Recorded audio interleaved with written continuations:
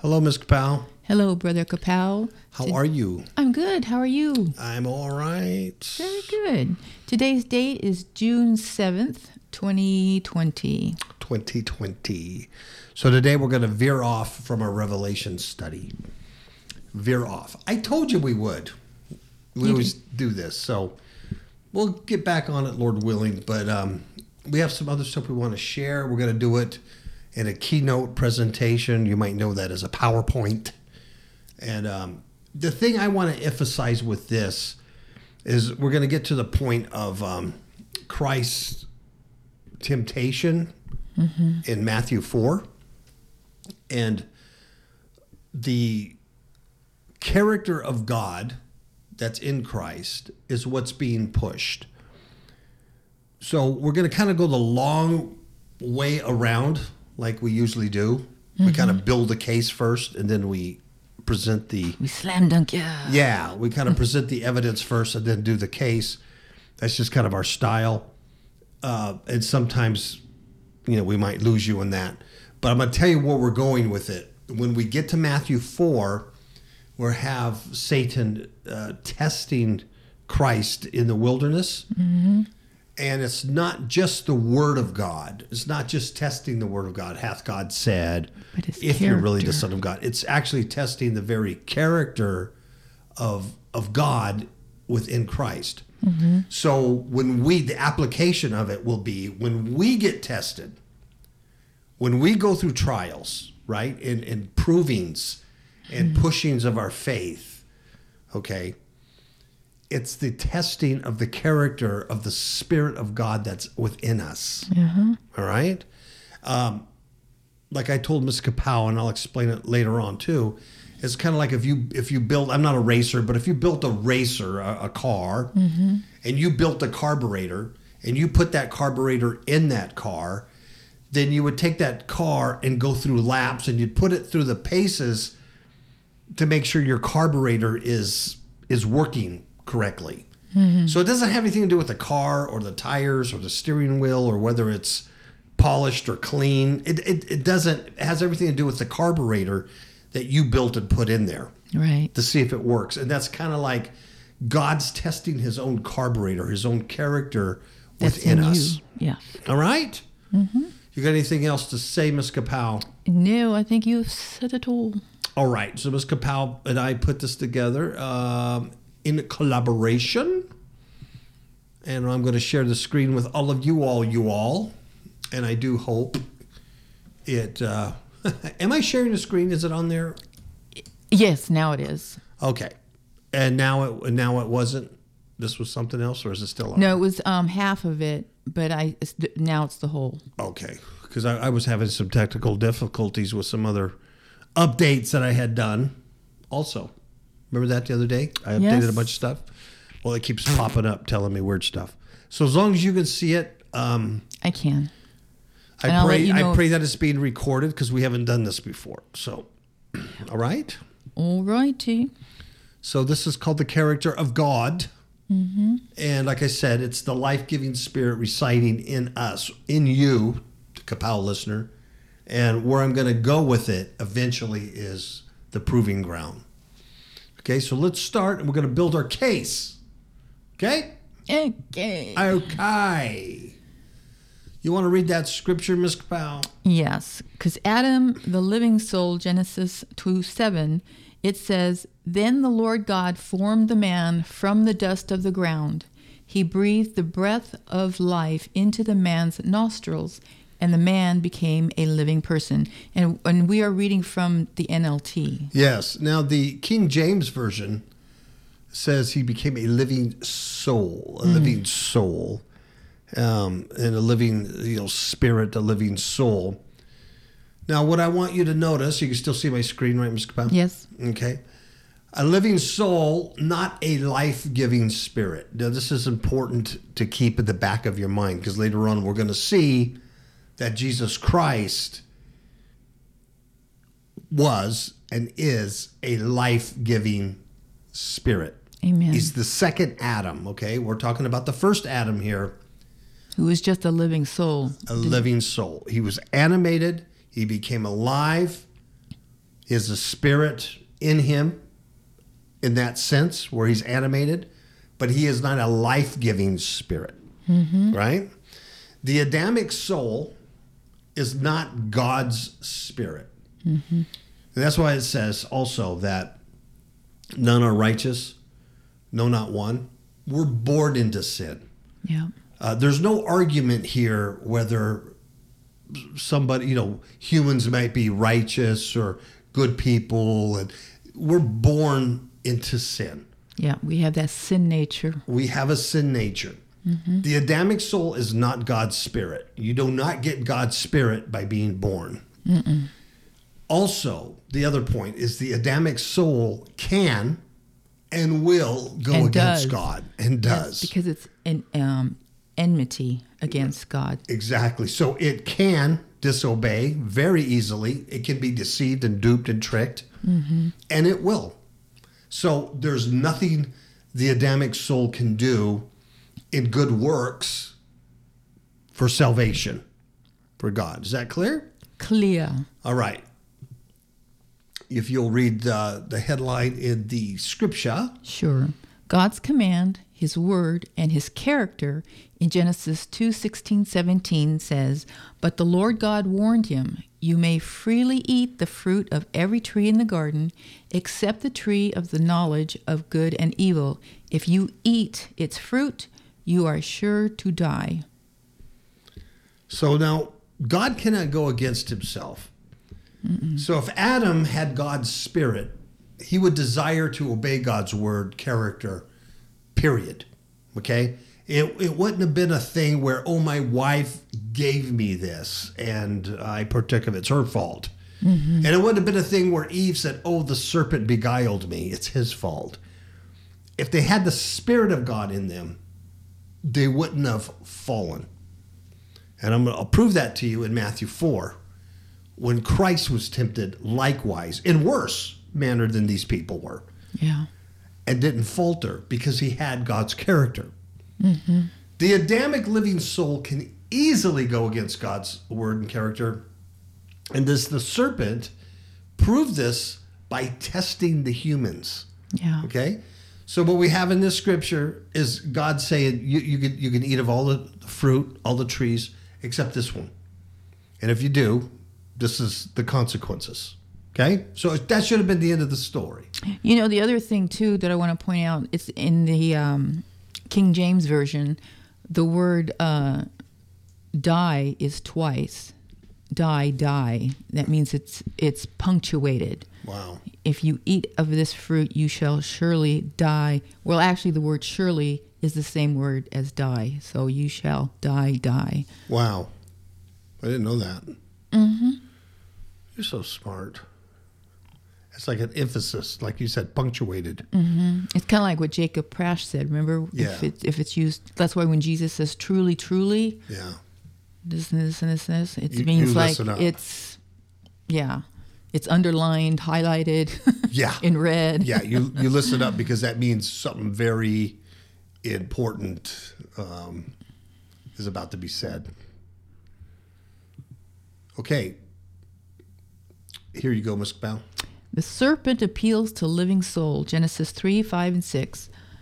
God knows that your eyes will be opened as soon as you eat it, and you will be like God, knowing both good and evil. And the woman was convinced. She saw that the tree was beautiful and its fruit looked delicious, and she wanted the wisdom it would give her, so she took some of the fruit and ate it. Wow. So you see here, the human was convinced the fruit was good and not bad. The human was. It was the living soul that was easily beguiled by the serpent. Because all the serpent had to say is, God knows. Is that what he said? He knows that if you do this, your eyes will be open.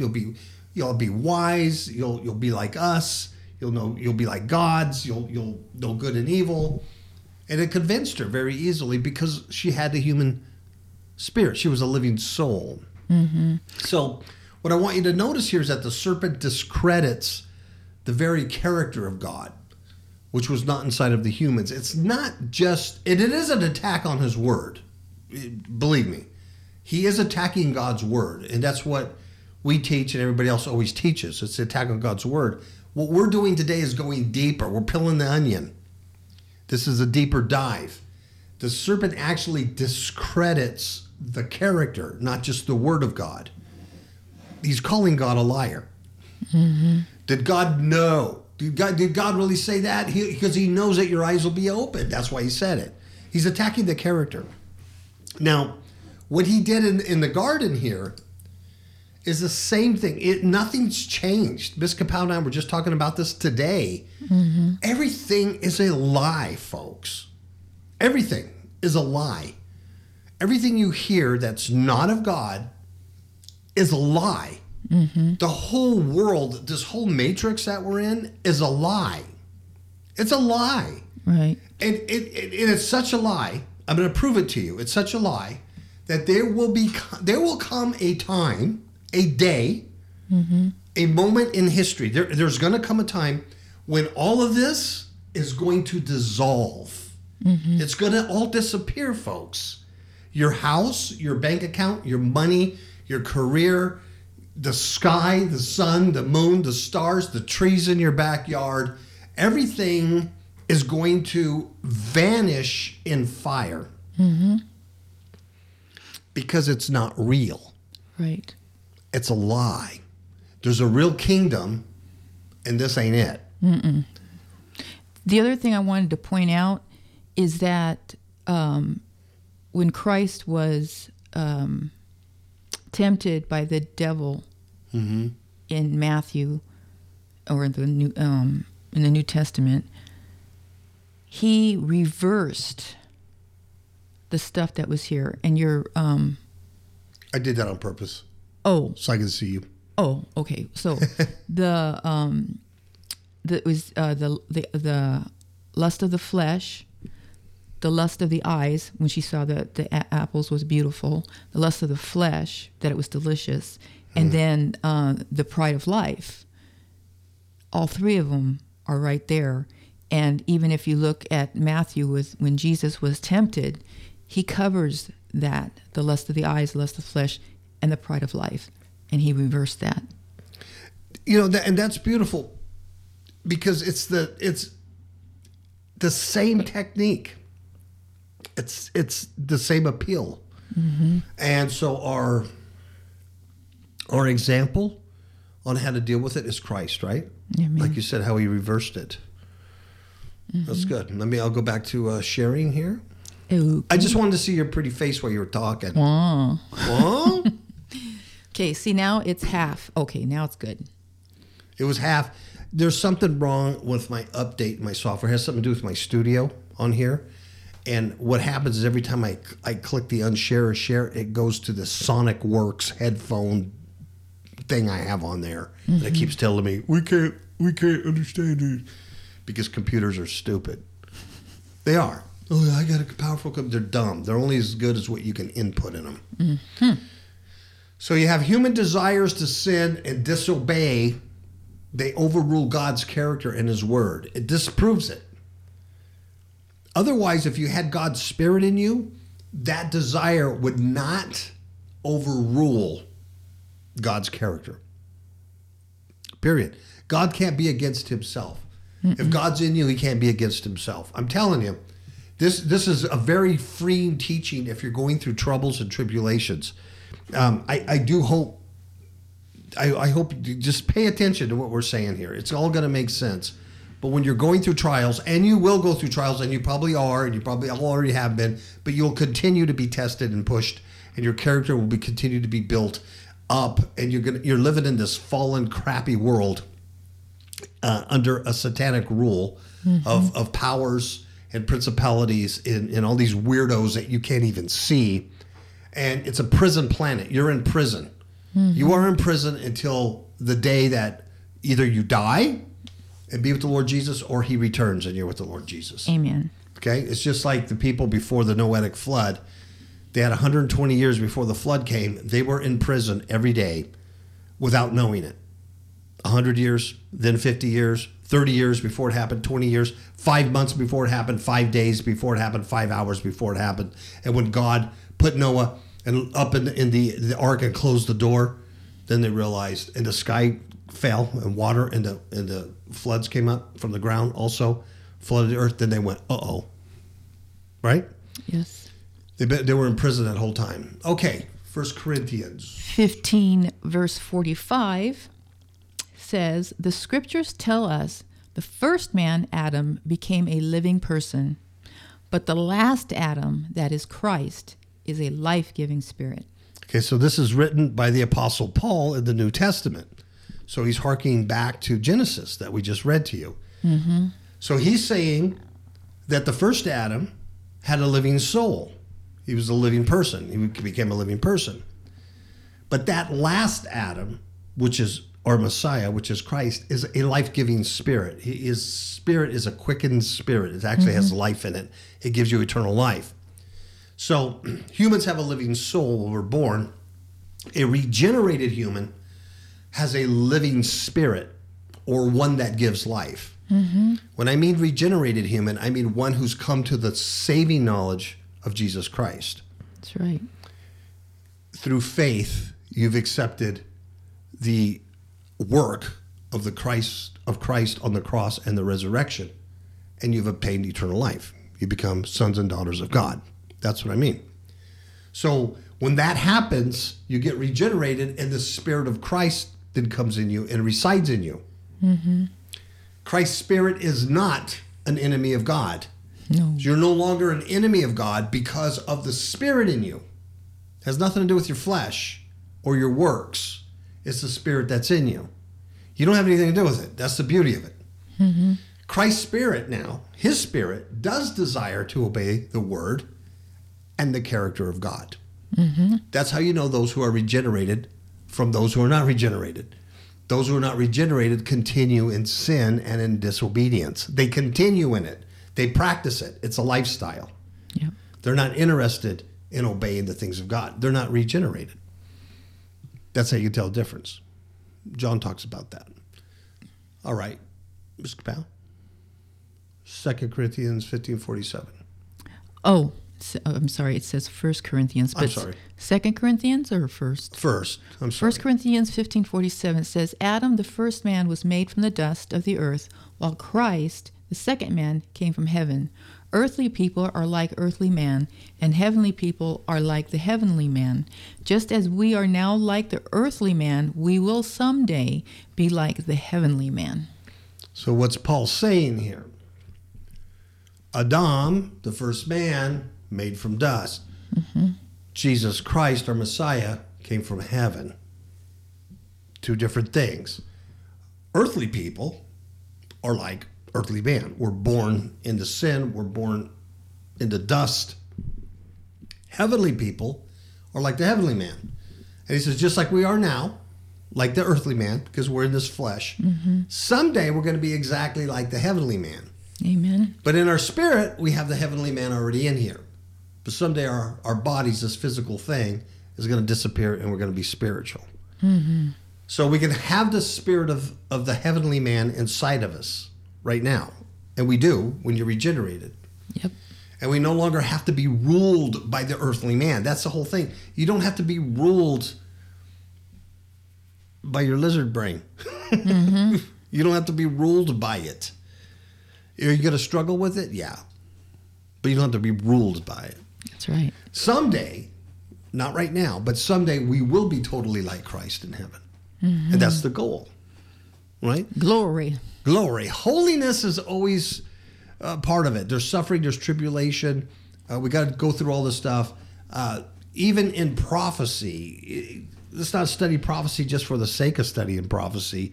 It's about living a holy life. We study prophecy to see where we're at in the times, and could the Lord come anytime, and only because of living a holy life. Mm-hmm. And we take heed to the warnings that are written in the book. That's right.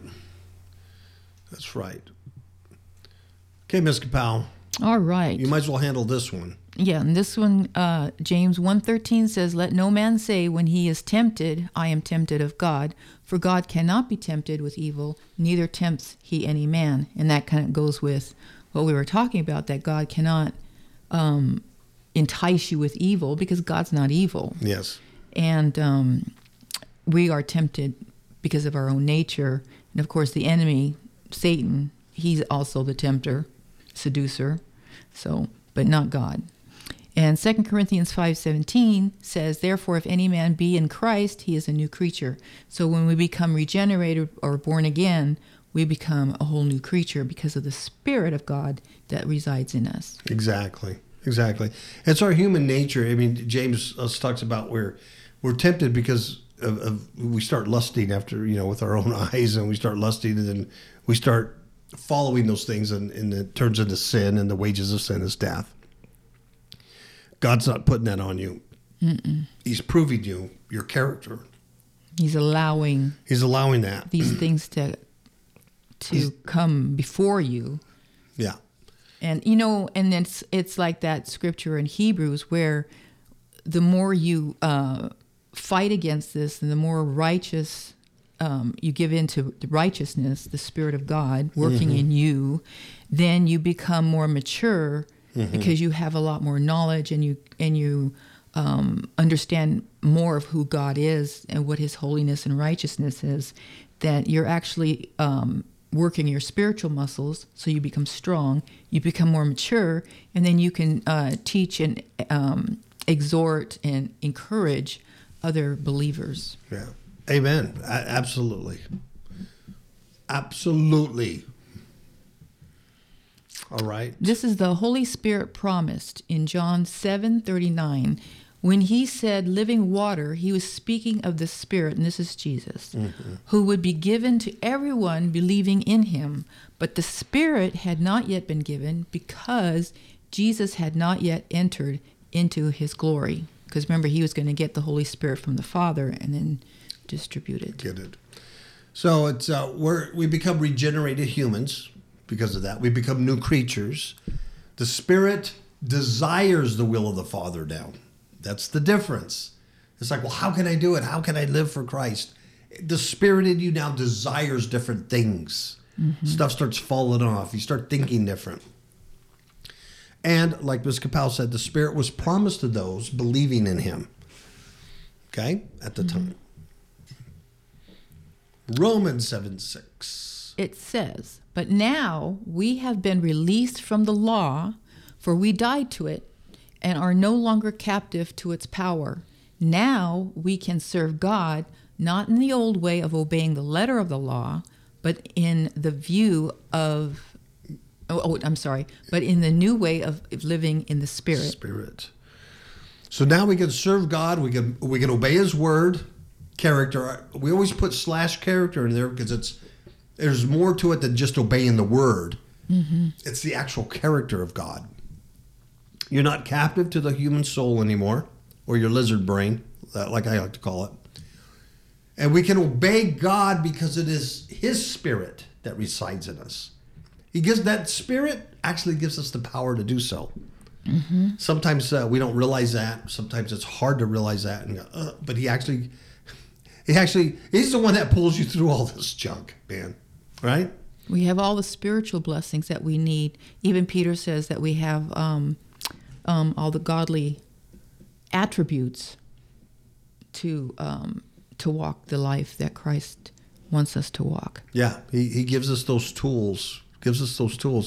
I hope this is speaking to somebody who may be going through some trials and their life just sucks right now. Because life sucks, folks. Yeah. The more you get out of the world, and when I mean get out of the world, you get out of the worldly mindset of what's important, you just realize this just sucks. Everything's a big lie. It's a big joke, man. It's the curse that was given to Adam about, you'll be working the ground and there'll be nothing but thorns and thistles. Yeah. And that's what we're experiencing here. It's a constant battle, a constant fight to survive, you know. So 1 John 3:6 says, whosoever abides in him, that's in Christ Jesus, sins not. Now that doesn't mean we don't sin in the flesh, but he's talking about the new man that's inside us. That man cannot sin because he's regenerated, he's spirit filled. And what happens Or spirit regenerated, I should say. Exactly. So you abide in him, you sin not. But what if, me, my flesh, Paul, I go ahead and I get angry or something and I sin. The scriptures also say then we have an advocate with the Father. Mm-hmm. Lord, Abba, Father, forgive me. And then you learn something from it. You build some character in it. You're not living sin. You're not practicing sin. And he's faithful and just to forgive us of our sins and to cleanse us from all iniquity because of the blood of Jesus. Amen. That continually flows. Amen. Philippians 2:13, for it is God which works in you both to will and to do of his good pleasure. See, so that's the scripture that supports that it's God that's working in us and giving us the desire and the will and the ability to do his good pleasure. Yep, not us, him. Okay. Romans 8:5, the spirit-controlled life. It reads, those who are dominated by the sinful nature think about sinful things, but those who are controlled by the Holy Spirit think about things that please the Spirit. So letting your sinful nature control your mind leads to death, but letting the Spirit control your mind leads to life and peace. And this really goes with Colossians 3, where it says, to think upon heavenly things. Yes. Or the other one in Philippians about keeping your eye upon the Lord Jesus Christ, who's the author and finisher of our faith. So we're constantly looking heavenward. It's what we always called eternal mind. Eternal minded, to have eternal mind. So your Adamic nature, which is a living soul, not a life-giving spirit, can't please the Spirit of God. It's impossible. Enmity. It's enmity. It's an enemy to God. It just won't work. Mm-hmm. Holy Spirit-controlled humans can desire to please the Father. They can. They can have that desire. I want to live for God. Mm-hmm. I want to please God. I want to live a life pleasing to the Lord. Spirit-controlled mind leads to life. The other one leads to death. There you go, Mr. Powell. Romans 8:7 says, because the carnal mind is enmity against God, for it is not subject to the law of God, and neither indeed can be. So it's impossible for the carnal mind or the flesh to be obedient to God's word or his law. Romans 8:1 says, there is therefore now no condemnation to them which are in Christ Jesus, who walk not after the flesh, but after the Spirit, because we have the righteousness of Christ, and we have been justified. We've been made clean, and we no longer have that sin against us. That's right. It's been taken care of. Romans 8:7-8, the Adamic soul is hostile. It reads, for the sinful nature is always hostile to God. It never did obey God's laws, and it never will. That's why those who are still under the control of their sinful nature can never please God. So this is the NLT. What I was reading from was King James Version. Yeah. It says the same thing, but this one's a little easier to understand. Grasp. Yeah. So humans can't reconcile to God. Adam disobeyed God in the garden, and humans have done ever since. So without the Spirit of God residing in a human, they are doomed. Period. Doomed. Here we go, Romans 8:9. The Spirit of God inside, but you are not controlled by your sinful nature. You are controlled by the Spirit if you have the Spirit of God living in you. And remember that those who do not have the Spirit of Christ living in them do not belong to him at all. So if they're not regenerated or renewed, I don't care what religion you belong to. If you're not saved, you don't belong to God. The bottom line is that you need the Holy Spirit living in you. Mm-hmm. And Christ gives you that Spirit. So there's only one way to the Father, and that's the Lord Jesus Christ. Period. If Christ's Spirit indwells you, then you are Spirit controlled. No one can belong to God without the Spirit of God indwelling them.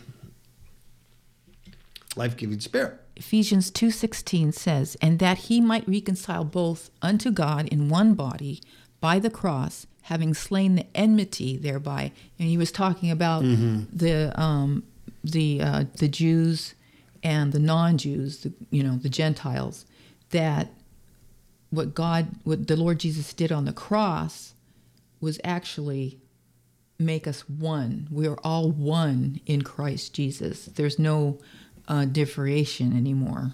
We're all one under Christ or in Christ. One body. Mm-hmm. Excellent. Now we have the spirit of resurrection. Romans 8, 10, and 11. And Christ lives within you, so even though your body will die because of sin, the Spirit gives you life because you have been made right with God. The Spirit of God who raised Jesus from the dead lives in you. And just as God raised Jesus from the dead, he will give life to your mortal bodies by the same. This is huge. It's the very power that raised our Messiah from dead. I mean, he was dead 3 days in the tomb. He was dead. There wasn't like he was unconscious, suffering, moaning for 3 days in a tomb. He was dead. They killed him. The power of God resurrected him into a glorious, eternal body.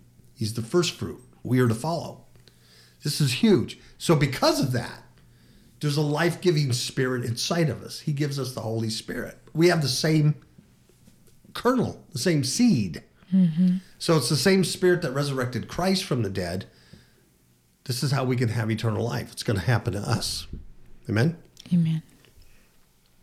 Romans 8, 14 through 16, about being led by the Spirit. For all who are led by the Spirit of God are children of God. So you have not received a spirit that makes you fearful slaves. Instead, you received God's Spirit when he adopted you as his own children. Now we call him Abba, Father. For his Spirit joins with our spirit to affirm that we are God's children. That's the assurance. Yes. Thank you. It is. For all who are led by the Spirit of God are children of God. If you're a child of God, you're led by the Spirit. Now I'm going to show you here how you're led by the Spirit in a lot of different ways, but it's not always, the Spirit led me to Walmart so I can have a divine appointment with some person in the bicycle aisle. Sometimes you're led by the Spirit. Oftentimes you're led by the Spirit into testing and proving. Mm-hmm. Jesus was led or driven by the Spirit. God's own Spirit drove Christ, his Son, to be tested and proved. And that's why that one prayer says, lead us not into temptation, but deliver us from the evil one. Yes. So if you're led by the Spirit, if you're led into proving and testing, you see what I'm saying, how freeing this is? Then you're a child of God. Because if you're not a child of God, you're not going to be, Satan's not going to prove you. He don't care. He already has you. Your character already sucks, your human character. So if you're led into proving and testing of character, it's because you're a child of God. Mm-hmm. And that's why Peter says rejoice. That's why Paul says count it all joy. You know why? I mean? Because you're gaining endurance. Because in the New Testament it says you will have need of endurance. Yeah. And that's patient endurance. Yeah. That's one of the characteristics that we need to develop in ourselves. And the only way to do that is through testing and proving. That's right. So our human spirit joins with God's Spirit inside of us to affirm this. Okay, we got Galatians 5, 16, 17, as the Holy Spirit guides. So I say, let the Holy Spirit guide your lives, then you won't be doing what your sinful nature craves. The sinful nature wants to do evil, which is just the opposite of what the Spirit wants. And the Spirit gives us desires that are opposite of what the sinful nature desires. These two forces are constantly fighting each other. So we allow the Spirit to guide us. We do not crave sinful disobedience to God. Just like the garden. It's not, it'll make me wise. It's good to the eyes. I'll be like God. You don't crave that. The lust of the eyes, the lust of the flesh, right? Or the pride of life. The pride of life. You don't have that. Because the Spirit desires God. Mm-hmm. So when your Spirit desires God, you can see right through the matrix, the phony lie that this existence is. Sinful Adamic nature conflicts with God all the time. Look around you. Look at all the pride and arrogance and foolishness and stupidity all around you. Galatians 5:24-25. Those who belong to Christ Jesus have nailed the passions and desires of their sinful nature to his cross and crucified them there. Since we are living by the Spirit, let us follow the Spirit's leading in every part of our lives. The Spirit's leading. Adamic nature is crucified and dead. We live by the Spirit and all that God's Spirit desires. God's very character or his word resides in us. This is all important when we start being pushed. Matthew 3:16-17. Spirit descends on Christ. After his baptism, as Jesus came out of the water, the heavens were open, and he saw the Spirit of God descending like a dove and settling on him. And a voice from heaven said, "This is my dearly beloved Son, who brings me great joy."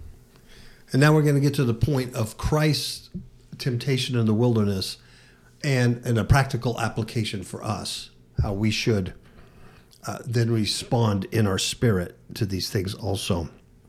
You can see that the very character or word of God came upon God, man, Jesus at this point of baptism. And Jesus had the Holy Spirit residing in him at this point. Other people didn't. Other people didn't get the Holy Spirit until he ascended, and then it came down on the day of Pentecost. That's right. And he gave it to him. But at this point, Christ himself, the God-man, had this, and he was led by that very same Spirit in him in everything he did. Everything he did. That's why he says, I can only please the Father. It's always, it's about the Father. It's not about him. That's why he can pray the night before his brutal death, not my will, but your will. Mm-hmm. And he was given the power to do that. The power to do that because of the Spirit of God in him. So here we come to the temptation of Christ here. When I mean temptation, I mean the proving and testing of Christ. Matthew 4. 1-3. Yeah. Then Jesus was led by the Spirit into the wilderness to be tempted there by the devil. For 40 days and 40 nights he fasted and became very hungry. During that time the devil came and said to him, "If you are the Son of God, tell these stones to become loaves of bread." So it's more than just questioning the Word of God. It's the very character that Satan is attacking. God's integrity. Yeah. It's the carburetor that God has put into the man God Jesus. It's the carburetor that the Father has built and put into Jesus at this point. He's got the Spirit of Father in him. He's God in the flesh. The very Spirit that sustained him is the same Spirit that led him to the proving ground. Mm-hmm. It's proved, he's tested by the devil as to the character of God residing in Jesus. It's like if you're really the Son of God, and you're really, he's like hungry, then you're going to do this, you do this. It's the character. If you really have that character, then I'm going to test that. Mm-hmm.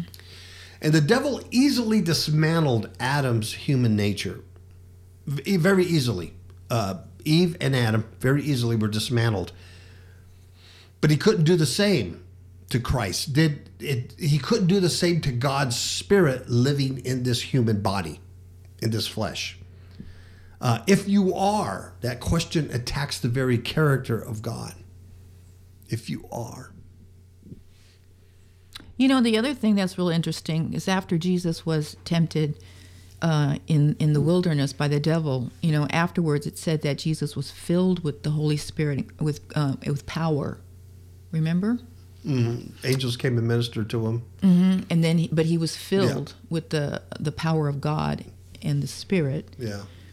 And it's kind of like when we go through these challenges, the more we endure, the more power we also get because we have more understanding and more knowledge. Absolutely. Yeah, it builds. It's what the apostles call that patient endurance. Mm-hmm. It builds that endurance. Here's the attack on God's character. Then the devil took him to the holy city, Jerusalem, to the highest point of the temple and said, "If you are the Son of God, jump off. And this is the pride of life when you're testing God, right? If you are the Son of God, jump off. The scriptures say he'll give the angels charge over you. So the devil is allowed by the Father to test Jesus' spirit, the character inside of him. Right. That's what I mean. It's the carburetor that's inside the vehicle. You're testing it. You're putting it through the laps. Not to be mean, not to break the car, not to break. You're testing the thing you built. Yeah, and see, the bread of life was the lust of the flesh. And then when he showed him the kingdoms of the world, that's the lust of the eyes. Yeah. So you see how God, the Lord Jesus Christ, reversed what happened to the first family. Yeah. There's so much depth to this, isn't there? So the devil always assaults Father's character like that. Adam and Eve fell to the assault, but Jesus had another spirit inside, a life-giving spirit that could not be contrary to the Father. For it was the very spirit of Father himself. That's God right. can't be against himself. If a kingdom is divided, it's going to fall. Can't be. Here we go. God can't be against himself. Matthew 4:8-9. Next, the devil took him to the peak of the very high mountain and showed him all the kingdoms of the world and their glory. And I will give it to you, he said, if you will kneel down and worship me. And nothing's changed. He's doing that to every celebrity, every musician, every author, every politician. It's the same appeal. Just bow down and kneel to me, and I'll give you this matrix of a lie. And you'll think it's real because you have a human nature. The Spirit of God inside the God-man Jesus could not be against himself in denying himself.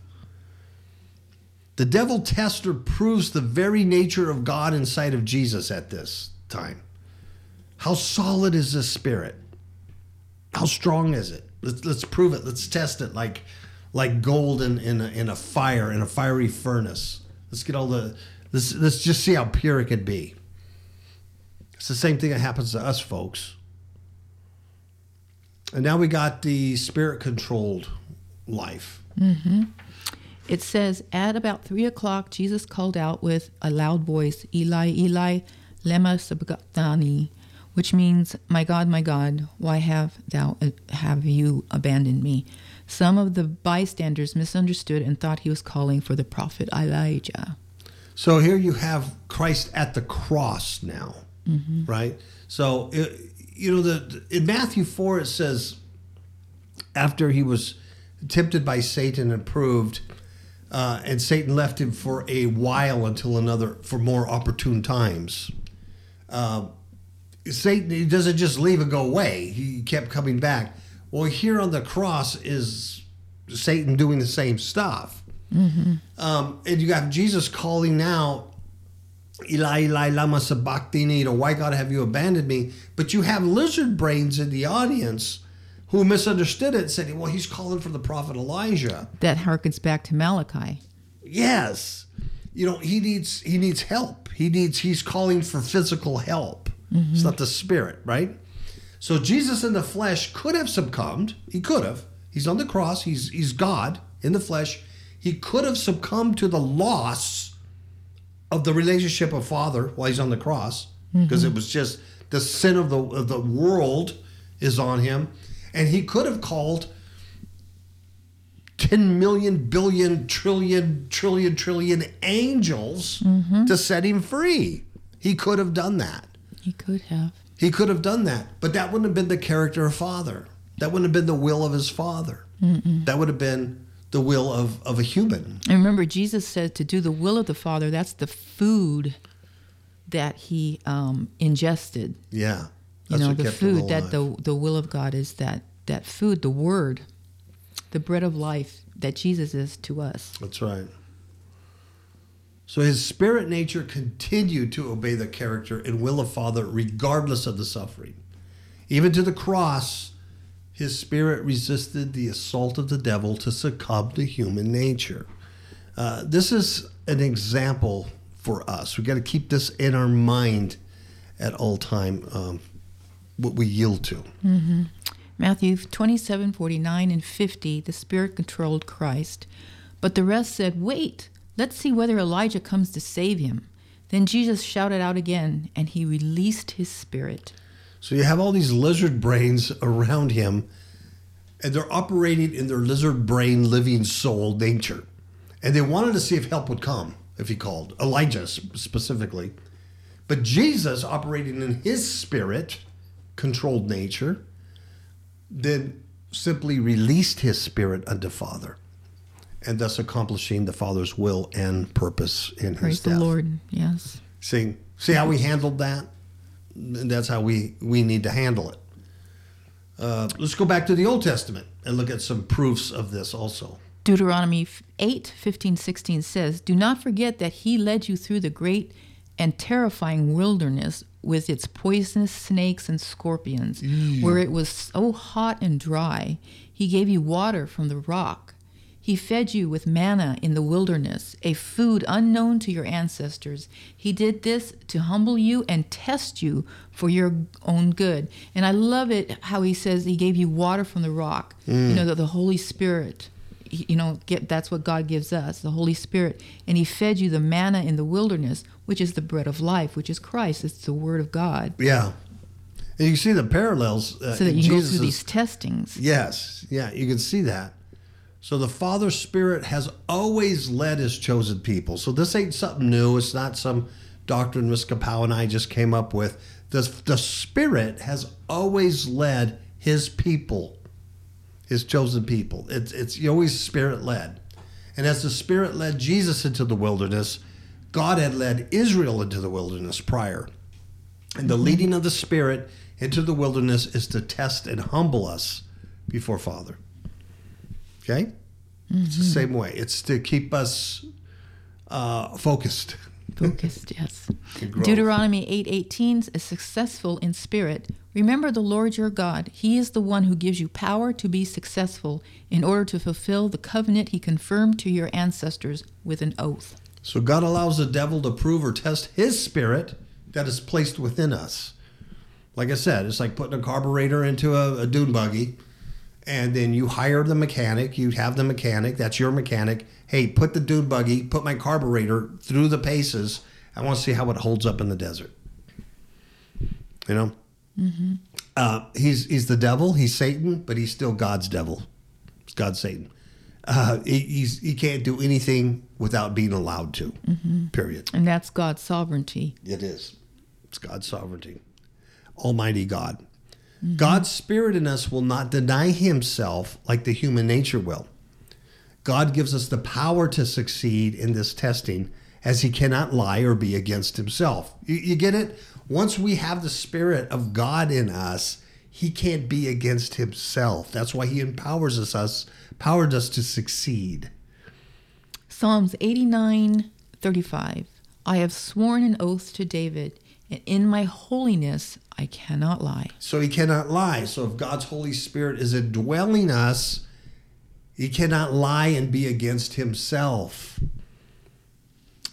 That's why all things work for the good of those who are called, according to his purpose. Although God's character is tested while residing in us, his Spirit cannot lie against himself. The first Adam was a living soul, but Christ, the second man or Adam, is a life-giving spirit, and that Spirit is the one that resides in us as a regenerated human. It's very freeing when you start to understand this, and you're not.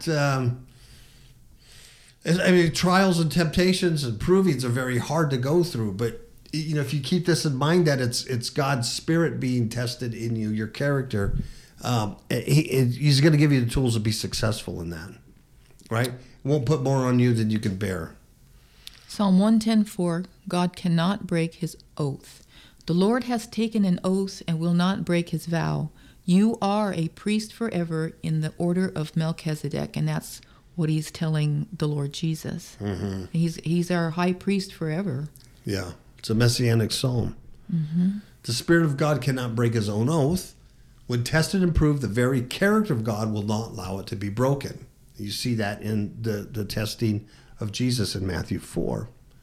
Hebrews 6:18 and 19, the great confidence. So God has given both his promise and his oath. These two things are unchangeable because it is impossible for God to lie. Therefore, we who have fled to him for refuge can have great confidence as we hold to the hope that lies before us. So the Spirit residing in us gives us that great assurance and confidence, because that Spirit is the same Spirit of God, and God cannot lie or break his oath. Hebrews 6:19, Spirit as an anchor. This hope is a strong and trustworthy anchor for our souls. It leads us through the curtain into God's inner sanctuary. Jesus has already gone in there for us. He has become our eternal high priest in the order of Melchizedek. It's beautiful. So Spirit gives us confident hope. That is a trustworthy anchor for our human souls, even when tested and proved by the devil. Okay, so trials and temptations, proving life sucks, I can't take it no more. Believe me, we've been there. We're there all the time. Does this not mean, though, that like because Jesus, who's our high priest, he's gone into the Holy of Holies, where only the high priest can go in. But now, because we are children of the Most High God, we also can go in there. Yes. Yeah. Before the Father. That's a good point. See, what Christ did, this is amazing. What he did is he reconciled us to the Father. Because we were that's when the veil broke. Right? Yeah. And so that reconciliation says you can go directly to Father now in prayer and ask in the name of Jesus what you will, according to the will of the Spirit, the will of the Father, and it'll be granted you. We didn't have that before. This is huge stuff. We get used to it after 2,000 years of Christianity, and you know, you kind of think it's always been like this, but it hasn't. This truly is good news. It really is the gospel. So because of Christ's life, death, and resurrection from death, we've gained so much. Yes. We now have the very Spirit residing in us, whereas before we didn't. It's huge. We become the temples. And the blessings, all of God's blessings, all of his promises are yes to us. That's right. That's right. Because of what Jesus Christ did. It is, it's so deep and unfathomable, especially being Gentiles and not coming from a Jewish upbringing and the culture of, thousands of years ago. Well, that's what's so cool, that we're being led of the Spirit, and that we've been grafted in to the true olive tree. Yeah, I know. The vine. We're in that vine. I know. It's incredible. You're like, we weren't chosen before. We weren't chosen people. We weren't. I mean, that's amazing. And thank God. You know what I mean? That's just the mercy of God. So for those of you who haven't taken advantage of that, you need to get off your lazy butt and take advantage of it before you die, or he returns and you miss the bus. So no bueno. So and you're gonna die. There's 100% chance you're gonna die. So you don't know when. So the good news is an incredible opportunity for eternal life and salvation. This world is passing away. It's a big lie. It's a big matrix. It's nothing. It doesn't even exist on God's plane. It's a prison planet. Right, Mr. Kapow? That's right, Brother Kapow. I think that was a good show, a good teaching. Yeah. Great slides. Yeah. And hopefully that worked out well, and we'll do that again.